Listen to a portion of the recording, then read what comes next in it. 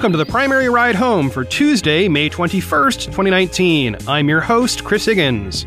Today, how the field will winnow, according to Charlie Cook, Buttigieg releases policy proposals, sort of, and the hidden value of Inslee's climate plans. Here's what you missed today from the campaign trail. At the Cook Political Report, Charlie Cook himself wrote a piece explaining how he felt this large Democratic primary field would thin out over the coming months. He starts with a basketball analogy using March Madness, but acknowledges that that metaphor fails because the primary is not a series of head-to-head matches in a bracket. And then he switches to a much more appropriate metaphor, the TV show Survivor. I am a big fan. Note that there are no Survivor spoilers here. I would not do that to you.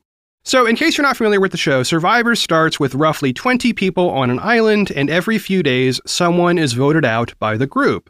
By the end of the season, you have a small group remaining, typically 3 people these days, and one of those 3 actually wins the money based on an election. There is a final vote by the people who used to be in the game. In the game of Survivor, getting to the final 4 is a super big deal because it means you're only one step away from being in the election. And all of that sounds kind of like the Democratic primary right now, to be honest. Okay, reading from Cook's piece, quote, "Rather than try to figure out who will win the nomination or make the final 4, let's focus on the first half dozen or dozen who aren't likely to make it to Labor Day, 4 months from now. These candidates, like Survivor contestants, have certain opportunities, but also challenges.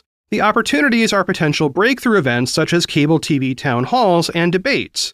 The events sanctioned by the Democratic National Committee are scheduled for June 26th and 27th, half of the contenders each night, and July 30th and 31st. Candidates will try their dead-level best to stay alive and viable, hoping for a breakthrough performance or for some of the better-known and established contenders to stumble or underperform.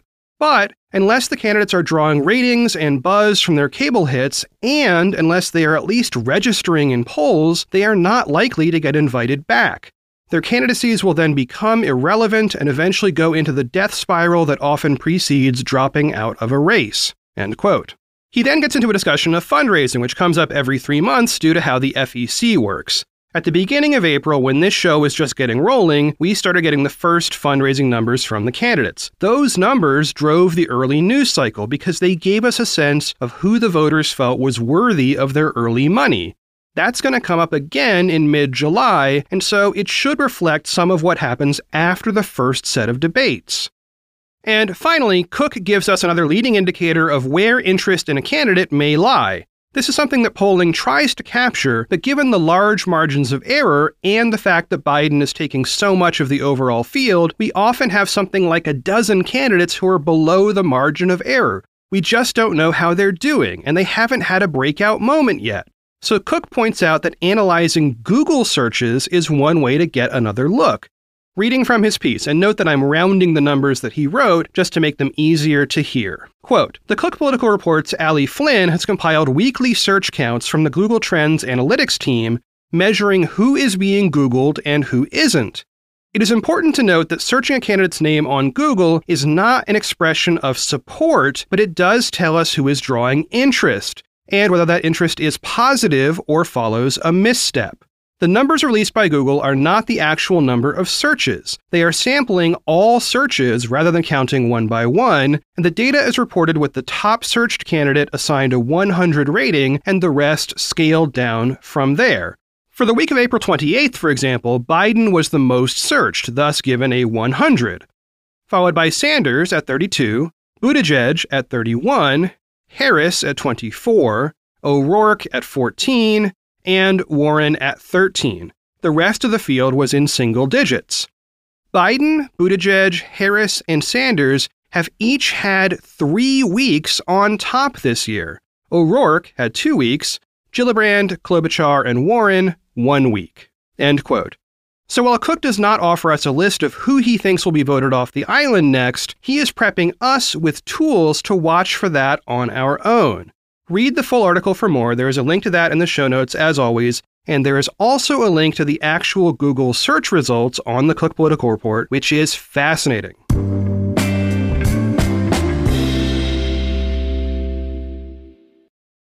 Late last week, Mayor Pete Buttigieg released a large set of what he labeled policies. One of the major criticisms of him as a candidate has been his lack of detail in terms of policy. So now there's an issues section on his website. I reviewed the issues section in detail, and I'm here to tell you what's there and what's not. Buttigieg divides his policy vision into 3 broad categories labeled freedom, security, and democracy. Under the freedom section are subheadings including healthcare, higher education, infrastructure, investing in our teachers, and organized labor, among others. In Buttigieg's view, quote, our vision of freedom must address all dimensions of life, including political, economic, and social freedom, end quote. In that first section, healthcare, Buttigieg proposes what he calls Medicare for all who want it, as a path toward a single-payer healthcare system sometime down the road. Today, it would simply mean adding a public option to the existing Obamacare exchanges, and that's actually pretty much it. There's a bulleted list of additional policies in this section, including items labeled simply lower drug prices, and make long-term care affordable, and invest resources in mental health. But that is literally all the detail we get. There is no mention whatsoever of how, for instance, Buttigieg plans to lower drug prices, or what that might cost. This pattern continues through the entire document with a few exceptions, mainly where existing legislation or other plans already exist to solve the problem. For instance, under the democracy heading, the subheading for Electoral College reads as follows, quote, key policy. A national popular vote to replace the Electoral College. It's simple. The candidate who gets the most votes should win. States don't vote, people vote. And everyone's vote should count exactly the same. The Electoral College has to go. The best route to removing the Electoral College would be a constitutional amendment. Recognizing that this cannot be done overnight, Pete supports the National Popular Vote Interstate Compact to ensure the president is chosen by the American people while we seek constitutional reform, end quote. So let's parse that for just a moment. In the context of a presidential primary such as this one, a policy proposal typically has 3 components: a problem statement, a proposed solution, and then some analysis of how to achieve that solution. And by the way, if the solution involves spending money, there is typically some kind of accounting done of what the cost would be and how to pay it. Or not, depends on the candidate. So Buttigieg's plan here is first to try to get a constitutional amendment done. Now, we know that is literally impossible given the current and projected makeup of the Congress. And he acknowledges that, and that's great. That is policy. So he offers a plan B. That plan B is to support that interstate compact, which, incidentally, I covered in great detail on this show way back on April 10th. That is essentially a workaround for the Electoral College that would be implemented by a large voting bloc of states. But that is entirely managed by individual states. The president has nothing to do with it. There's not much Buttigieg can do to support it as a candidate or as president unless he somehow controls the legislature of a major state or can somehow convince a large number of states to join this thing. And maybe that's possible, but it's not a plan for action, it's just a thing he supports. Another example of this approach is in the voting rights section, where Buttigieg includes the 5-word statement, quote, make election day a holiday, end quote. And as president, he probably could get that done, but again, what's the plan? Would you swap it for some other holiday, thus in theory making it cost neutral? And if so, which other federal holiday are you going to get rid of? Or if you're adding a new holiday, how much would that cost and what effect would it have on the overall economy? So let me be clear, I think Election Day as a national holiday is a pretty good idea, but what I expect to see from a candidate is some specific idea of how it would get done. For example, does Buttigieg support the most recently proposed legislation on this topic? It's called H.R. 1 For the People Act of 2019, and it was introduced on January 1st of this year. It would be very easy to say, yep, that's my position, I support that bill. But instead, we simply don't know. What we do know is, as a general position, Buttigieg supports the idea of a holiday on Election Day. Okay, so what we have here is, for the most part, not policy.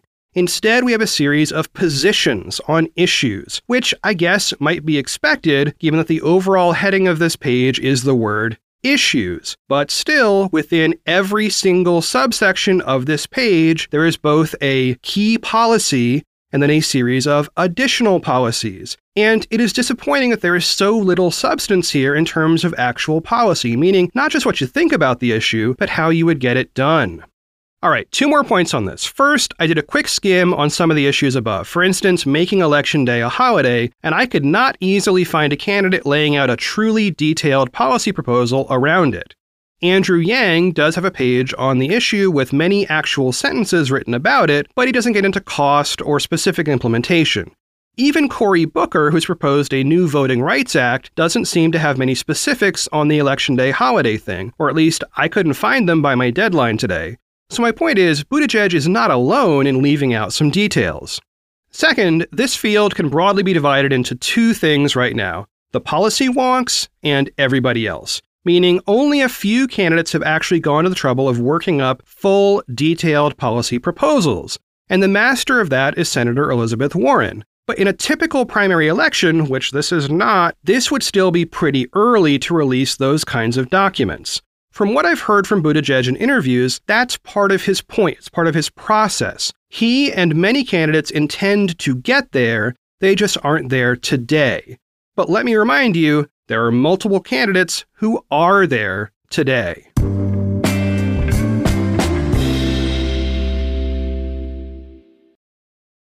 Getting the smile and confidence you've been dreaming about, all from the comfort of your home, isn't a total mystery with Byte clear aligners.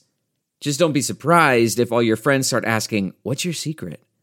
Begin by ordering your at-home impression kit today for only $14.95. Byte clear aligners are doctor-directed and delivered to your door. Treatment costs thousands less than braces, plus they offer flexible financing, accept eligible insurance, and you can pay with your HSA FSA. Get 80% off your impression kit when you use code WONDERY at Byte.com. That's BYTE.com. Start your confidence journey today with Byte. The comfort of your favorite seat is now your comfy car-selling command center, thanks to Carvana. It doesn't get any better than this. Your favorite seat's the best spot in the house. Make it even better by entering your license plate or VIN and getting a real offer in minutes. There really is no place like home. And speaking of home, Carvana will pick up your car from yours after you finalize your offer. Visit Carvana.com or download the app and sell your car from your comfy place. Okay, we're coming from one story about policy right into another. So here's the thing. Only one of these primary candidates ultimately ends up being president, if they're lucky, and very likely another one of them gets the VP spot. However, with this primary field being so crowded, we actually have access to a bunch of detailed policy proposals from certain candidates. Whoever ends up running on the Democratic ticket could, and probably should, choose among those policies and just use them as part of their actual presidential platform. In an article for Vox, David Roberts argues that Governor Jay Inslee of Washington is writing the best climate policy. And further, he says that whoever the next president is should simply take Inslee's proposals and implement them. Inslee is a single-issue candidate focused solely on climate change, and his poll numbers are around 1% or lower in most polls I've seen, but his policy papers, they are something to behold. Inslee just released his second gigantic climate proposal. The first one I covered on the show on May 3rd, if you want to go back and listen to that. The new proposal is titled An Evergreen Economy for America, Investing in Good Jobs, Clean Energy, and Modern Infrastructure. It is a 35-page handbook for job creation and the economics of green infrastructure. Even if you're not particularly interested in climate change as an issue, as a purely economic thing, there's a lot in this document that makes sense, and Inslee even includes copious footnotes showing his work. Here's a snippet from Inslee's campaign announcement way back on March 1st that kind of presages what came in this proposal today. Climate change is a matter of great peril, but it is also one of great promise.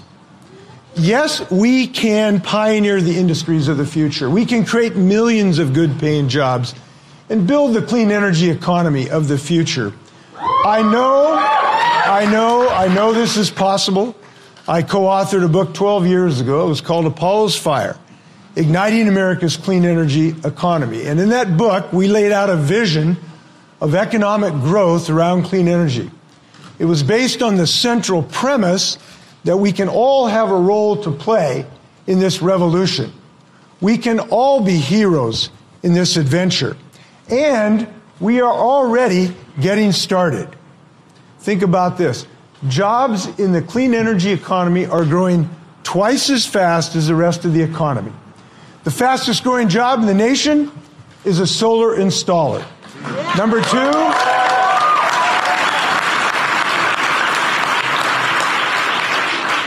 two, wind turbine technician. So climate change is not more important than the economy. It is the economy.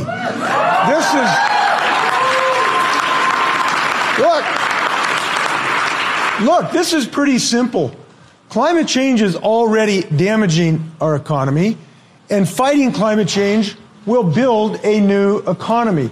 The most expensive path is the path of inaction, and that is unacceptable to us in America. In Washington State... Okay, in the Vox piece, Roberts argues that while there are several policies floating around in the field around the environment and climate change, Inslee is radically outpacing all of them. And he's not done. This is part 2 of what promises to be something like a 5 or 6 part plan. Okay, reading from Vox here. Quote, "It's not a crowded battlefield, and Inslee seems to have brought a nuke to a knife fight. But I think there's more going on here than campaigning, and more significance to the plan than how it might play in Iowa. To put it bluntly, Inslee's campaign is writing a Green New Deal." End quote. Okay, so I need to jump in here and interrupt Roberts. If you haven't read the Green New Deal, I do encourage you to do so. It's relatively short, it is printed in a gigantic font, and it only takes a few minutes. And that's exactly why so many people are so miffed about it. It is heavy on ideas and light on implementation. There's a link to that in the show notes. It's a PDF. Okay, back to Vox, where Roberts abbreviates Green New Deal as GND. Quote, "The problem with the discussion around the GND so far is that the only substance at the center of it is a non-binding resolution, a set of aspirations and goals. People have projected all sorts of things on it, good and bad, but no one really knows what the GND is. At least in nuts and bolts policy terms, there isn't one yet. So it's easy to dismiss the whole thing as a green dream, as Nancy Pelosi put it. Inslee's campaign is systematically translating the GND's lofty goals to decarbonize the economy sector by sector in a way that creates high-quality jobs and protects frontline communities into policy proposals focused on an immediate 10-year mobilization. This isn't just a campaign play, it's a document the next Democratic president is going to want in hand when the time comes to get to work." End quote. Now, the policy itself is frankly hard to summarize. It is huge. When Roberts summarized it for Vox, he wrote more than 1,000 words, which is truly incredible. I guess the best way to summarize this thing is to say it's a very detailed look at a series of policy proposals around building upgrades, infrastructure investments, transportation changes, clean water, public land use, manufacturing jobs, research, education, tons of material on job creation, a focus on unions, and retirement benefits, plus a bunch of other stuff. One thing that does stick out in the Inslee plan is a lack of detailed information on how to pay for certain aspects of it. We think this is coming in a future installment, and many people suspect it has to do with a carbon tax. Having said that, some of what he proposes is cost neutral, or is designed to create a public-private partnership that, at least in theory, would bring in funding from the private sector. Given his experience at the state level, that might actually work. All right, let me read you one more segment from Vox. Quote, "Inslee's climate mission agenda does not tick all the Green New Deal boxes. It doesn't target economy-wide decarbonization by 2030. No campaign will or could. It doesn't have a federal job guarantee or universal health care. It's not the whole socialist enchilada, but it is getting at the most important stuff. It has aggressive decarbonization targets, sector-by-sector policies, and a massive array of public investments designed to achieve them, and a focus on high-quality jobs and vulnerable communities. It is a vision of climate policy as progressive and expansive as we are likely to see in our current political circumstances. And best of all, it is not a green dream. It identifies the programs and mechanisms required to achieve its goals. Many of them already exist in some form in federal programs and agencies. Many others have been tried and tested at the state level." End quote. So that's it. That's the point. Whatever you feel about the Green New Deal, you're probably going to be interested in looking at what Inslee has written here, or at least the Vox summary, because boy, the plan is super long, trust me. While Inslee has a small chance of winning the overall nomination, the work he's doing on climate policy has tremendous value for any candidate. Let's hope it's not for nothing, and that other candidates grab these policies and use them. Well, that's it for one more episode of The Primary Ride Home. I have been your host, Chris Higgins. You can always find me on Twitter at Chris Higgins. I want to highlight some candidate reactions to the end of Game of Thrones. So if you are not caught up, you might want to skip this last 30 seconds or so. Just move on to the next podcast. Okay, so in her column on politics yesterday, Lisa Lehrer of the New York Times revealed the 2020 Democrats were united on at least one issue: who should not sit on the Iron Throne. Quote, Senator Elizabeth Warren, who had written an op-ed cheering the Mother of Dragons, had a change of heart before Sunday night's finale. "I'm so blue about Daenerys," she told reporters. "I'm trying to figure out who is going to be on the Iron Throne, but it sure as heck can't be Daenerys." In a Fox News town hall on Sunday, Mayor Pete Buttigieg said Daenerys had made some highly questionable leadership decisions, but perhaps no one took it harder than Senator Kirsten Gillibrand. "I'm so pissed off," she said about the character's turn. "She's somebody who made sure the lowest income, the least empowered, could have a voice," she said, adding, "Why did the writers have to turn her into a mad queen?" End quote. I will talk to y'all tomorrow. Look around. You can find cars like these on AutoTrader. New cars, used cars, electric cars, maybe even flying cars. Okay, no flying cars, but as soon as they get invented, they'll be on AutoTrader. Just you wait. AutoTrader.